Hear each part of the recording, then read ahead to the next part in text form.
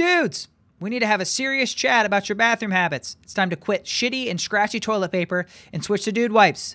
Dude Wipes are extra large, flushable wipes made with plant-sourced fibers designed to give your butt a cleaner, more refreshing finish than toilet paper after dropping a deuce. Dude Wipes will change your life. Your butt will thank you, and you'll never look at an empty toilet paper roll the same way again. They also have great personal care products like Dude Powder and Dude Shower Body Wipes, which are perfect for other sticky situations. You can find everything at Amazon, or Dude Wipes can also be found at any Walmart or Target nationwide. Go to dudewipes.com as well and get the Quit Toilet Paper Starter Kit today for only $15.99, and then get also 15% off your first order when you sign up for the newsletter. So, for a happier ass, choose Dude Wipes today. And now, let's jump into this week's episode of the podcast.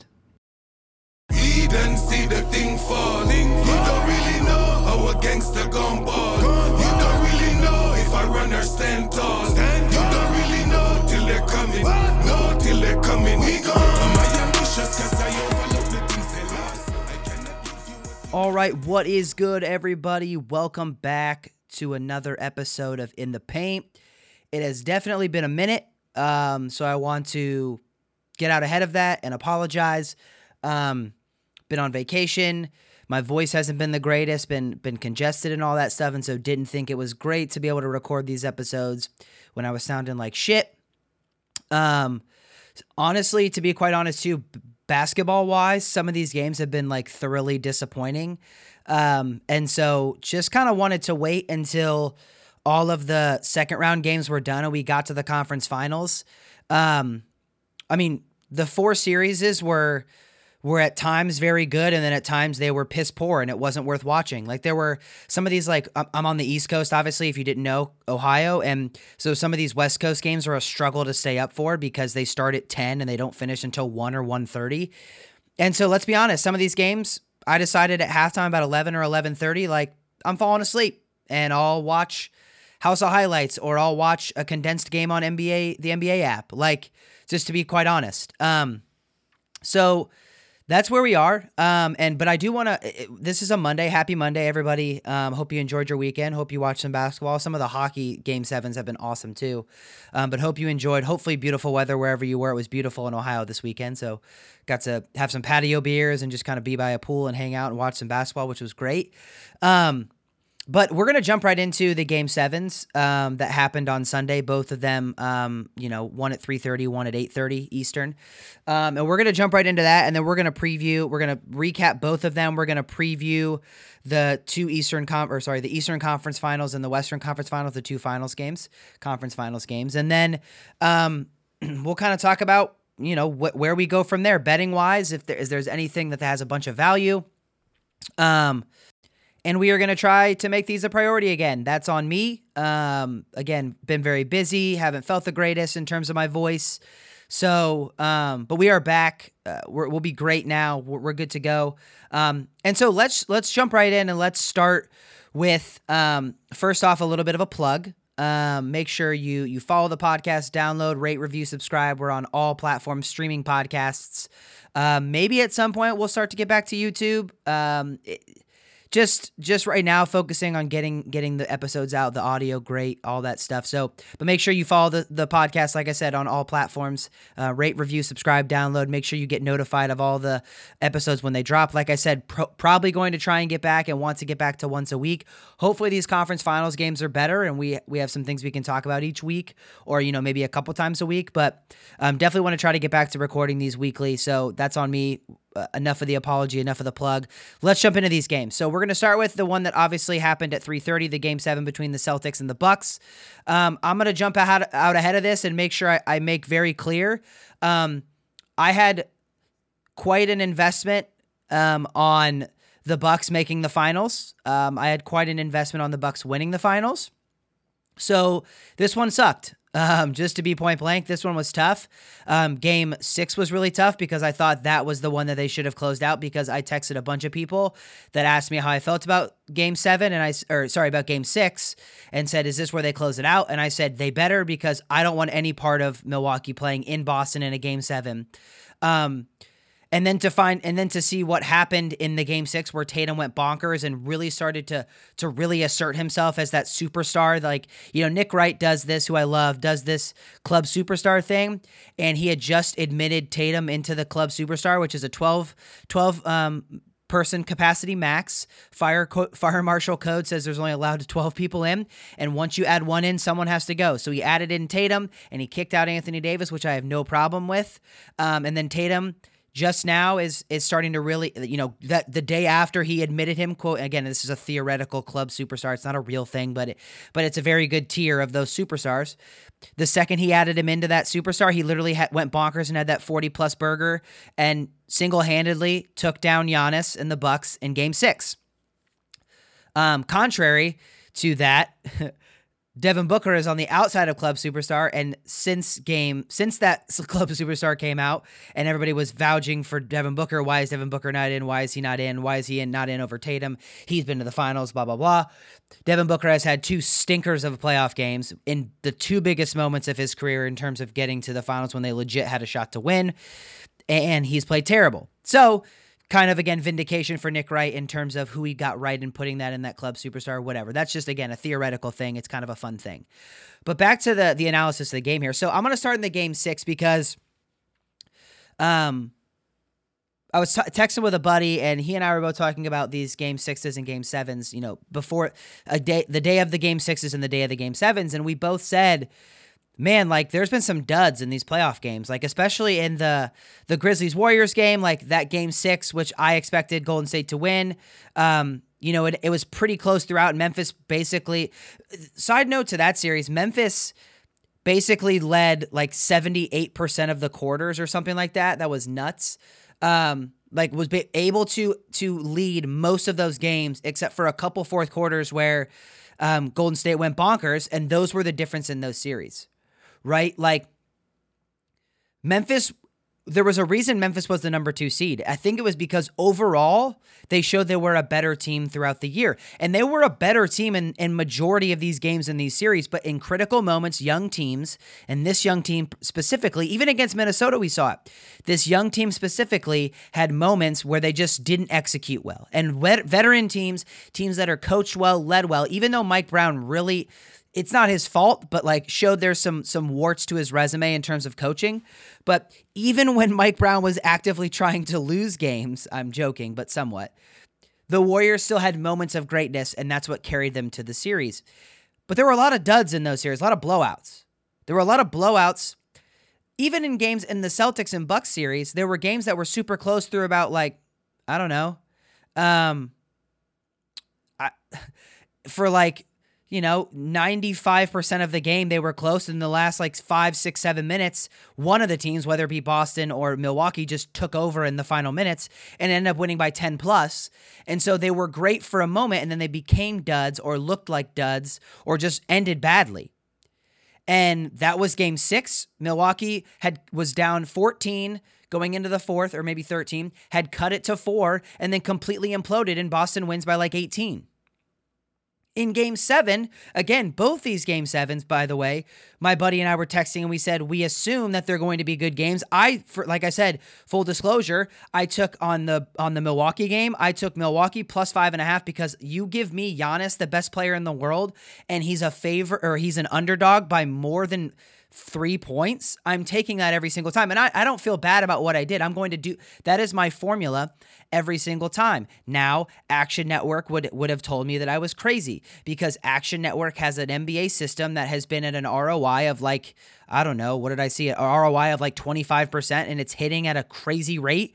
The system that our Action Network has is when the favorite is getting more percentage of the money than they are of the bets, take the favorite on the spread line, on that line.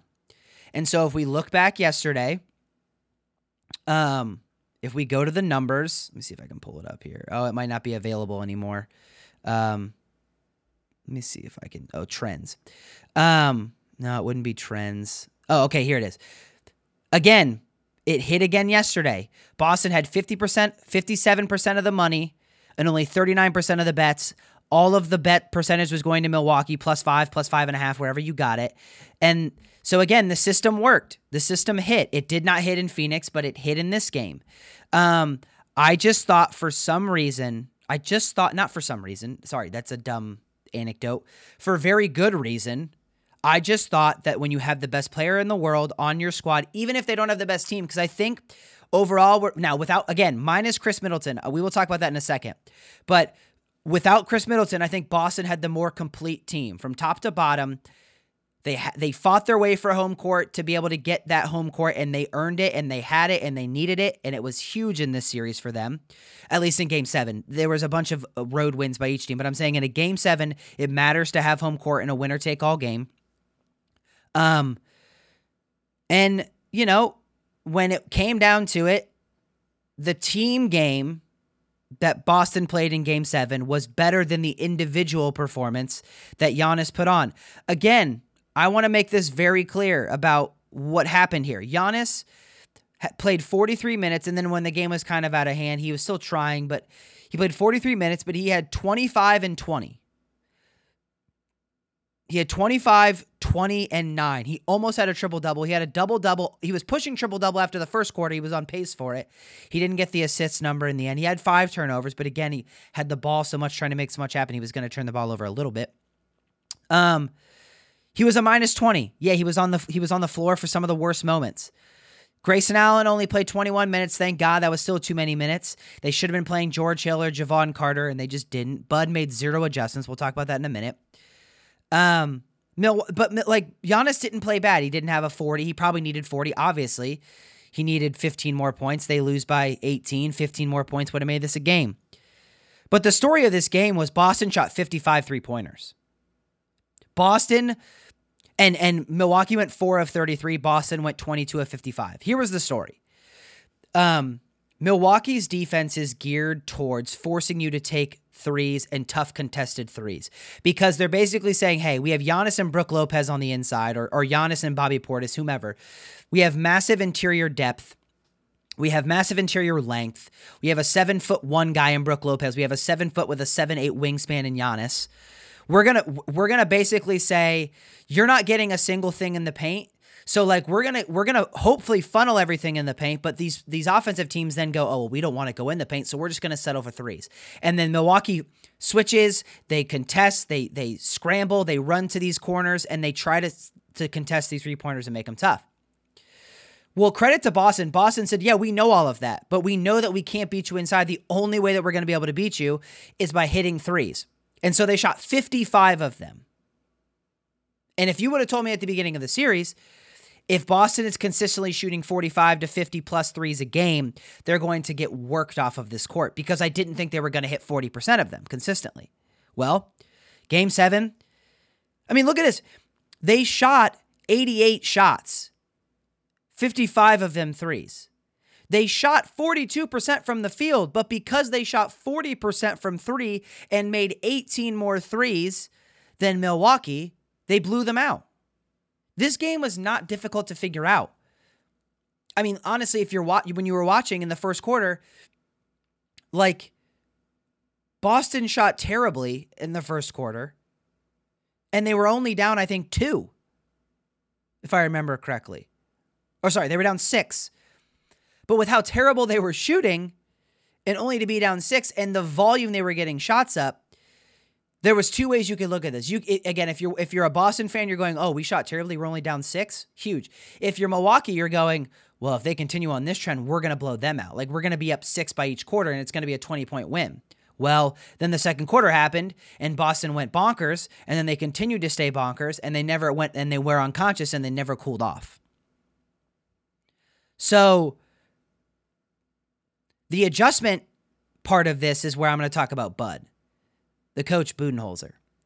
Because just because you win a title doesn't mean that your flaws and your warts, they get glossed over temporarily, but that does not mean that they're not going to rear their ugly head again at some point. And I'm going to be very honest. I think they got screwed by playing Chicago first, because that series was so easy for them. And So they play Chicago. Their offensive rating skyrockets. Their defensive rating looks infinitely better than it is. And because they're playing a very sad end of the year, overall not very good, missing one of their key cogs, but whatever, team in Chicago. And it was almost kind of like the Boston Celtics with the Nets overvaluing too. However, we started to also figure out that, sure, they might have been overvalued a tad because of the Nets series, but they also were properly rated when you put them up against a good team as well, a really good team. So Bud in games 6 and 7 got completely outclassed. And obviously for the series, because, they ended up losing, I want to say Ime Udoka outclassed him for most of the games, but sometimes Bud just gets lucky because he has the best player in the world on his team, in Giannis. And Giannis, again, covers up a multitude of sins for coaching, rotations, bad play at times by other players. He covers that up. But in Game 7 specifically, and also just through the entire series, Grayson Allen was awful. He was like a minus 50+ the entire series, and you just continued to throw him out and have him play 20+, 30+ minutes, and it was insanity because he couldn't guard anybody and he wasn't hitting shit. I mean, in this game alone, again, he was -5, and he was 0 for 6 from the field, 0 for 4 from 3, and only had 3 rebounds in 21 minutes. Completely atrocious. He was awful. He stinks. Bud got fooled into what he did against Chicago, again, a not very good team, and thinking that he was actually good, and he's not. Wesley Matthews, 21 minutes, a -23, couldn't guard anybody. He had 3 points on 1 of 5 shooting. Lopez was probably their second best player today, and he was a -20 because they couldn't stop the threes from being a barrage of buckets. Connaughton played 32 minutes, -17, 1 for 6. Bobby Portis played pretty well, but he was a -9. He only played 21 minutes. If you're Bud, you have to at some point go, role players at home are going to drill shots. Continuing to have your defense set up to let them shoot basically wide open jumpers, 55 of them from 3, and expect these role players not to get into some rhythm and hit them was insanity. At some point, you had to have just accept the fact that you needed to let them come inside. Sell out on everything up on the perimeter. Switch everything. Sell out, let them come into the middle and take your chances with foul trouble because they were not missing from 3. They shot 40% from 3. And continuing to play Grayson Allen and Wesley Matthews insane minutes while Portis and Connaughton and Hill and Carter, who are infinitely better defenders and somewhat marginal, not much of a drop-off offensively, they continue to just sit on the bench. Now, Connaughton played more. That's great. But, Portis only played 21 minutes. Hill only played 11. Portis 21. Hill 11. Carter only plays 2. They could have tried anything, and they didn't. So, Bud continuing to refuse to make adjustments was another Achilles heel, and it bit him 2 years ago, and it bit him again this year. Now, let's talk about the Middleton piece because, listen, I understand that it takes a lot of luck to win NBA titles. It takes skill and luck, but most of which is luck because it means you didn't get injured. That was where Phoenix was last year, and to be quite honest, is where Phoenix was this year. Crazily, 2-year run of not getting injured. Now, Chris Paul did get injured last year, and you can say that played a part in him not being as tip-top shape for the finals. But what's your excuse this year? We'll find out. But Middleton being out was a bummer. And I think people really like to underestimate what Middleton did last year in that finals run because he hit big shot after tough shot after tough shot in each of those in elimination games and closeout games in big games in the finals. There were moments where he was hitting off of screens, contested double team jumpers, in your face jumpers, really good defense, better offense type jumpers. And he was closing those games at the end because, again, Giannis sometimes doesn't always have the go get the jumper when they throw the wall up at the paint that they throw up sometimes. But Middleton was able to take those 18-footers, those 15 to 20-footers, contested, tough, falling away off balance jumpers that you sometimes have to get in the postseason because they're not allowing you to get to the rim. And they didn't have that. Jrue Holiday, by his standards, again, 21 points on 21 shots. He doesn't want to do that. Jrue Holiday wants to take about 14 shots a game, mostly in the paint, couple threes, but really lock you down defensively and be their help side and be there in the passing lanes and really lock up the other team's best player on the wing. He doesn't want to be shooting 6 threes a game, 21 shots a game, and having to be relied on for basically 25 to 30 points a night. He doesn't want to do that. Middleton loves to do that, and Middleton will lock your defender down too. He's a really good defender. But Jrue Holiday was in a role that he didn't want to be in, and he was forced to be in. So, Middleton not being there was tough. I think that series is probably a 6 or 7 game series that is easier for Milwaukee. Maybe it's even less. The Bud thing has to be considered, that he just sometimes just gets in weird ruts and just gets out coached. So that has to be considered. And maybe it's still Celtics in 7, even with Chris Middleton, because of that stuff. But you can't tell me that he doesn't make a difference in this series. And sometimes it just comes down to injury luck, or sometimes it's unfortunate injuries. And that might have just is what happened in this series. And so, unfortunately, Milwaukee gets blown out in Game 7. Boston did everything right. Tatum is just growing up into a massive superstar in front of our eyes. He had 23 on only 14 shots. Grant Williams had fucking 7 threes. He had 27 points, leading scorer. Didn't have that on my Game 7 bingo card. Marcus Smart, 11 and 10. Almost had a triple-double. Jaylen Brown, quiet 19 points on 8 of 16. I don't know. And Peyton Pritchard adds in 5 threes. Again, didn't have that on my bingo card for 14 points. This was just an out-coach, outclass by Boston in a Game 7. But now we've got them facing Miami in the Eastern Conference Finals, and I think that's going to be wildly entertaining.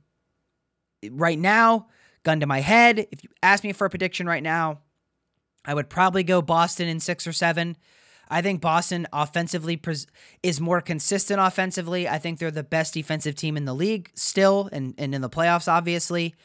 I think they're going to cause problems for Miami, who just goes droughts of scoring. And I think that Boston having a guy... Listen, Jimmy Butler's been insane, but Jason Tatum's going to guard him, and he's been really starting to take it up a notch defensively, Jason Tatum has. But Butler is going to guard Tatum. Tatum's bigger. I think Tatum has a better bag of moves he can get to.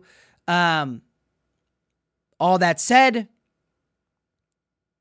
I think it's going to be a really good series. Miami obviously has the home court advantage. So if it gets to a Game 7, Miami doesn't really have a home court advantage. There are diehard Miami fans, and then there are just casual famous fans that are in Miami and want to go to a game. That doesn't necessarily bode well for a home court advantage. But all that said, I think Miami presents issues for the Celtics in certain ways. I think Miami is so switchable 1 through 5. I think Kyle Lowry should just not play a whole lot. I think that he is actually hindering this team. I think this is a series, though, that you see Duncan Robinson a decent amount. I know he didn't play a whole lot. He was a DNP most of the games in the series with Philly.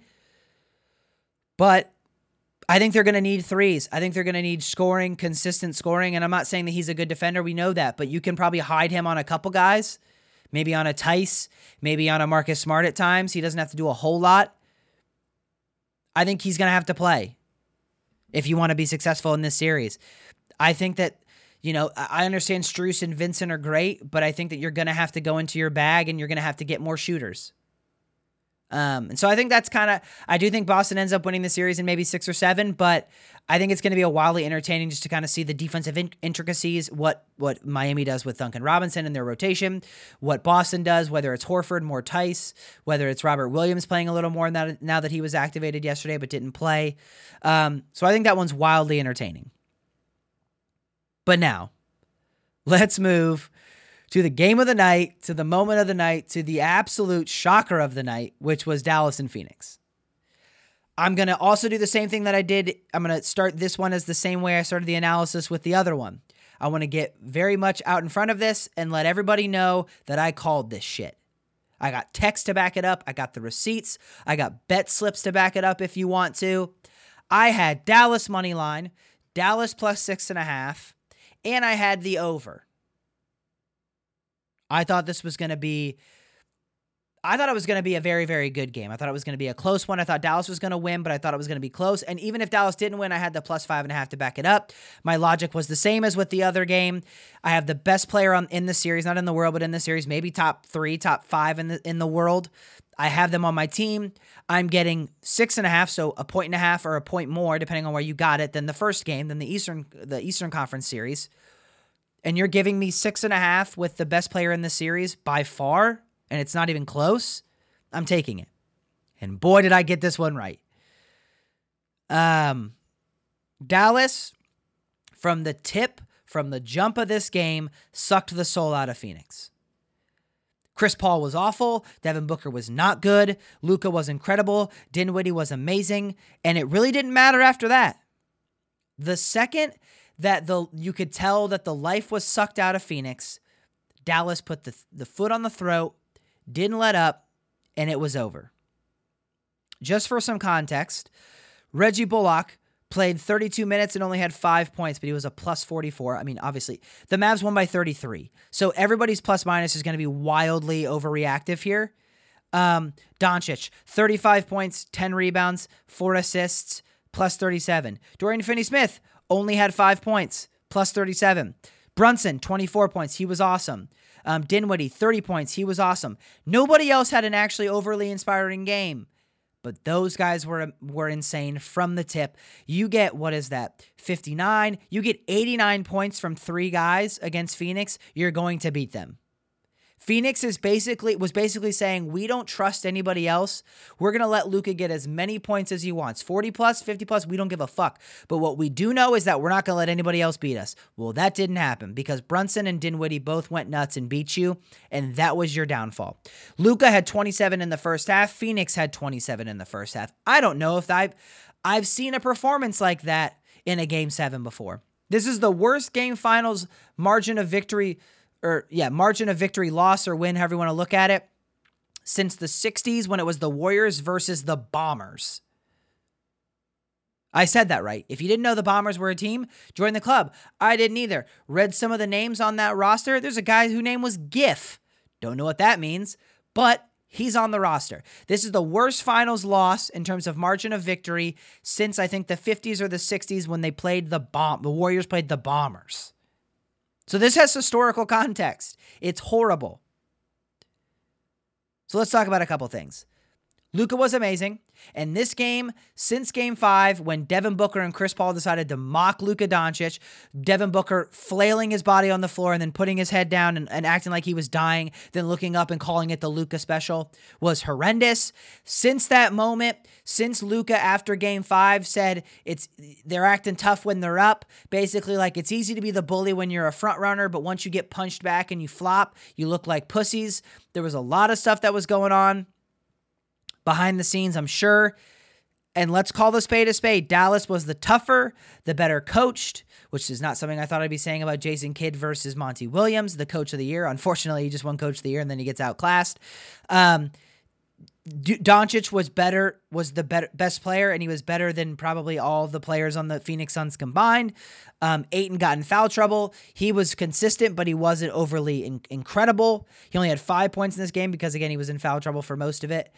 Chris Paul ended up with 10 points on 4 of 8. Mikal Bridges on 3 of 11. Let's talk Devin Booker, who everybody wanted to throw in the superstar category.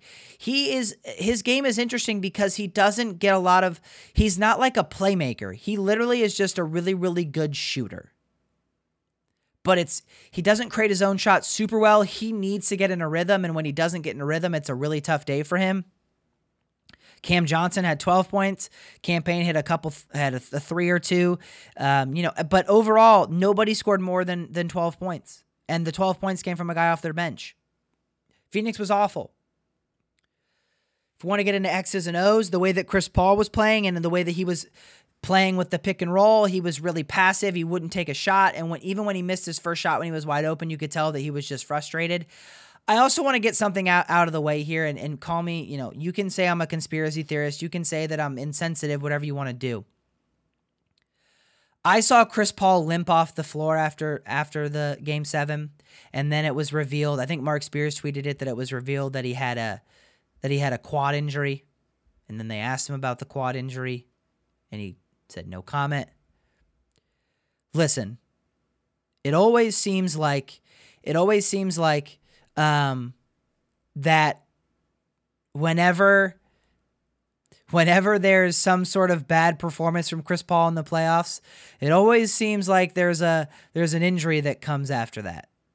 And I'm not saying he isn't injured. He may be. But I'm kind of over the annual or the biannual or the playoff annual whenever he has a bad day or a bad playoff series. Yeah.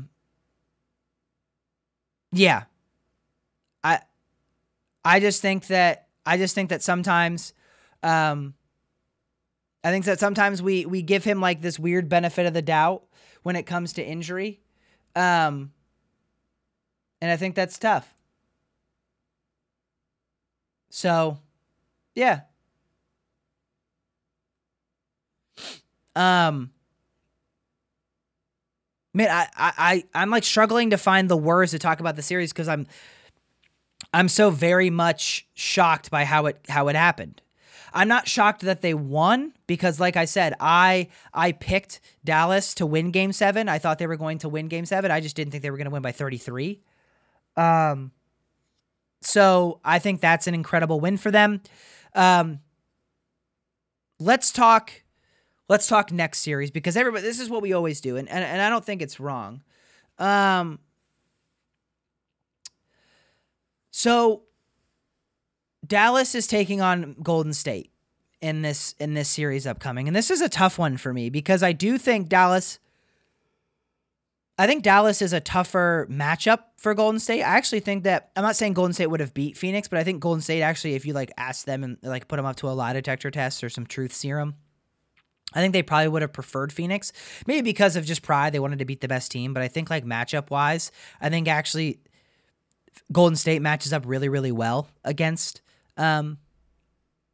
Phoenix, but they now have Dallas. Here's it. I think Dallas actually can win this series. I think Dallas can actually get to the finals, and I actually think Dallas can win the whole thing now. We'll talk about odds to win the whole thing in a second, from DraftKings, but the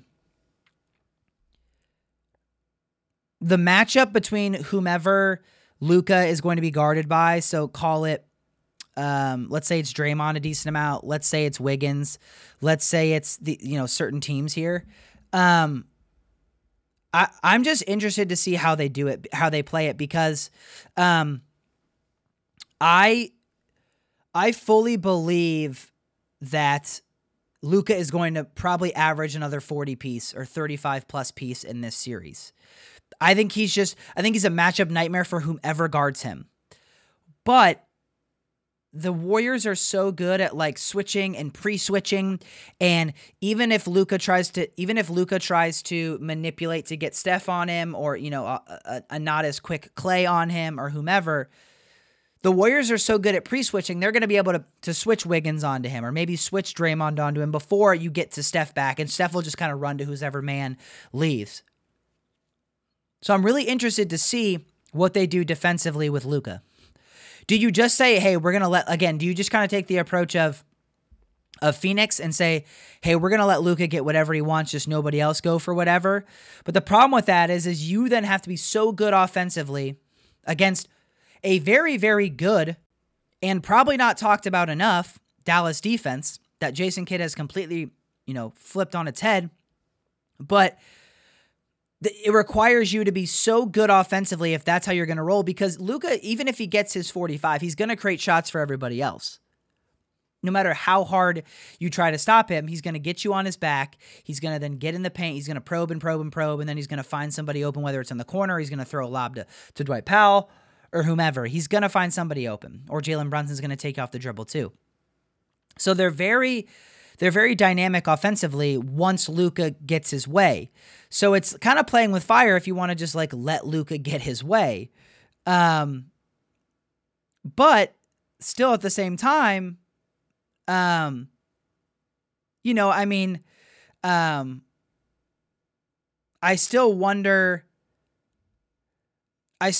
like what they're going to do defensively. Now, offensively, I think the Warriors can be just fine. I don't think I would be worried if I'm the Warriors offensively. But you know, I think it's gonna be a wildly entertaining series. I think this one also could go 6 or 7. Gosh, it's so hard for me to pick against the Warriors in this series because I think the Warriors, and so I think I'm gonna take Dallas. I think I'm gonna take Dallas in 7, but gosh, I have no idea. I think both these series are going to be great. I think what Luka is going to be able to do may be the deciding factor. I just think he's too damn good. He's so impressive. So yeah, I'm so intrigued to see defensively what the Warriors do against Dallas. I'm just super excited about it.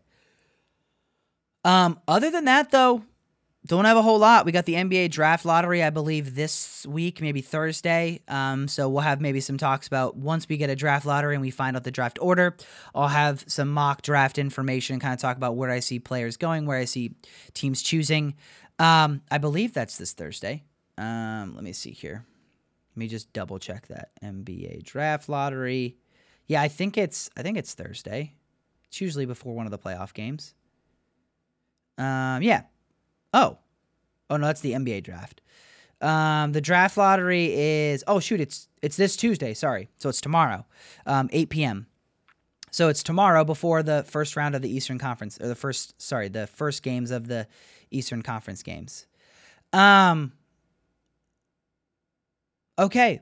So, that's going to wrap it up. I don't really have a whole lot else. Just really want to, chat about those games, talk about the previews of the games coming up. Let's end with some betting odds here because I think this is where it's interesting. Let's first go now series winners. We've got Boston is now favored minus 180 over the Heat to win the Eastern Conference Finals series. So they're minus 180. You have to bet 180 to win 100. The Heat are plus 150. So if you still think that the number 1 seed is getting undervalued here, you can bet 100 to win 150. You're getting them at plus money, even though they're the number 1 seed. And then in the Western Conference, we have the Warriors favored at minus 230. So again, you got to bet 230 to win 100. And Dallas is plus 190. That's almost 2-1. I might even wait because if the Warriors win game 1 at home, this number may jump a little bit. So I would wait. Now, if the Heat win game 1, which very possible because they're at home. If the Heat win game 1, now you're getting less value. So I don't know if you want to wait. If I were you, I would bet the Heat now, because again, if they win game 1, they're going to drop those odds a little bit. You may still get them at plus money because they probably think Boston's still better. Or obviously they do. They will continue to think Boston is still better. But what I'm saying is, if you want to get your best value, getting them at plus 150 now and then just assessing after the first game for both of these series. Now for the Dallas series, because they are, again, I think they're going to win the series, but because who they're playing and where they're playing game 1, and maybe even if they go down 0-2, just wait. Miami, you may not get a better value because Miami is the number 1 seed and at home, and they're already favored. Because they're at home, if they win game 1, those odds are going to drop. So I wouldn't do that yet. But because Dallas is not the home team, and those odds could get worse, quote unquote, if they lose game 1, but I still think they're going to win the series, you can then take them maybe at 2-1, 2.5-1, depending on where they put it. So I would wait. I would wait for the Dallas series. I would bet the Heat now if you think they're going to win. If you think the Celtics are going to win, just wait. There's no value in betting them right now because they're the favorite. If you can get them at plus money at some point, definitely bet that. But the Warriors are clearly the favorite in this series. So if you're on the Mavericks like I am, I'm waiting. I'm definitely waiting. I'm going to take this number hopefully at 2 or 2.5 to 1 if they lose game 1. Game 1 lines, though, we've got the Heat favored by 1.5, which is interesting that the Celtics are favored in the series, but they're not favored in game 1. They play Tuesday night, so tomorrow night, just a heads up. From Tuesday on, we will have a basketball game every other night, so we won't have to wait. Hockey-wise, too, if you're a hockey guy, hockey starts tomorrow night, and then we'll have a hockey game every single night, maybe multiple as well, because they're only in round 2, whereas we're in round 3 for the NBA. So sports are going to be awesome. And then we got the Preakness this weekend, I believe. So buckle up for that, too. But yeah, Celtics plus 1.5. Heat minus 1.5. I'm going to stay away like hell from that game. That's a tough number. Dallas plus 5. Golden State minus 5 in game 1. Man, both those are right where I would put them, to be honest. So maybe those are just both games where you just kind of watch and admire. But you're giving me Mavericks plus 5 and oh man, Mavericks plus 5. And they don't play again until Wednesday, so they get 2 days off. Whew, that's tough. We'll see. I'll assess. If I had to place a bet, I would go Celtics plus 1.5, and I would go Mavericks plus 5 in game 1. Let me see if these are already getting some money, though. We can maybe look at the system play and see if there's already getting some money on these games. No, as of right now, the system doesn't apply. Miami's getting way more percentage of the bets than they are money. Let's see let's see Wednesday. System does apply for Golden State. They're getting 72% of the money right now, which means you should play the minus 5. We'll see. Maybe I'll take minus 5 game 1 because Dallas is coming off this crazy game 7 now. However, they kind of got to rest because they didn't have to play a whole lot. But system play is a system play. It's still hitting at a 19% ROI at a 61 winning percentage. If you bet $100 on the spread, there's a sample. We've done a sample size now of 311 bets. If you bet $100 each time on this system, you would be up almost $6,000. Just saying. So we'll see. Maybe I'll just say screw it and go with the system play. Don't know yet. But gun to my head right now, I'm going Dallas plus 5 and then Boston plus 1.5. That's where I'm at. All right, that's going to do it for another episode of In the Paint. Like I said, apologize for not being back. Make sure you like, subscribe, download, rate, whatever you got to do for the podcast. Follow it so you get all the notifications you need when episodes drop. We're going to try to get back to once a week, or as at least once a week. If not, if other cool things happen, we'll be talking about them as well as much as possible. So follow along. Thanks for riding. But that's going to do it for this week. All right, fam. Peace.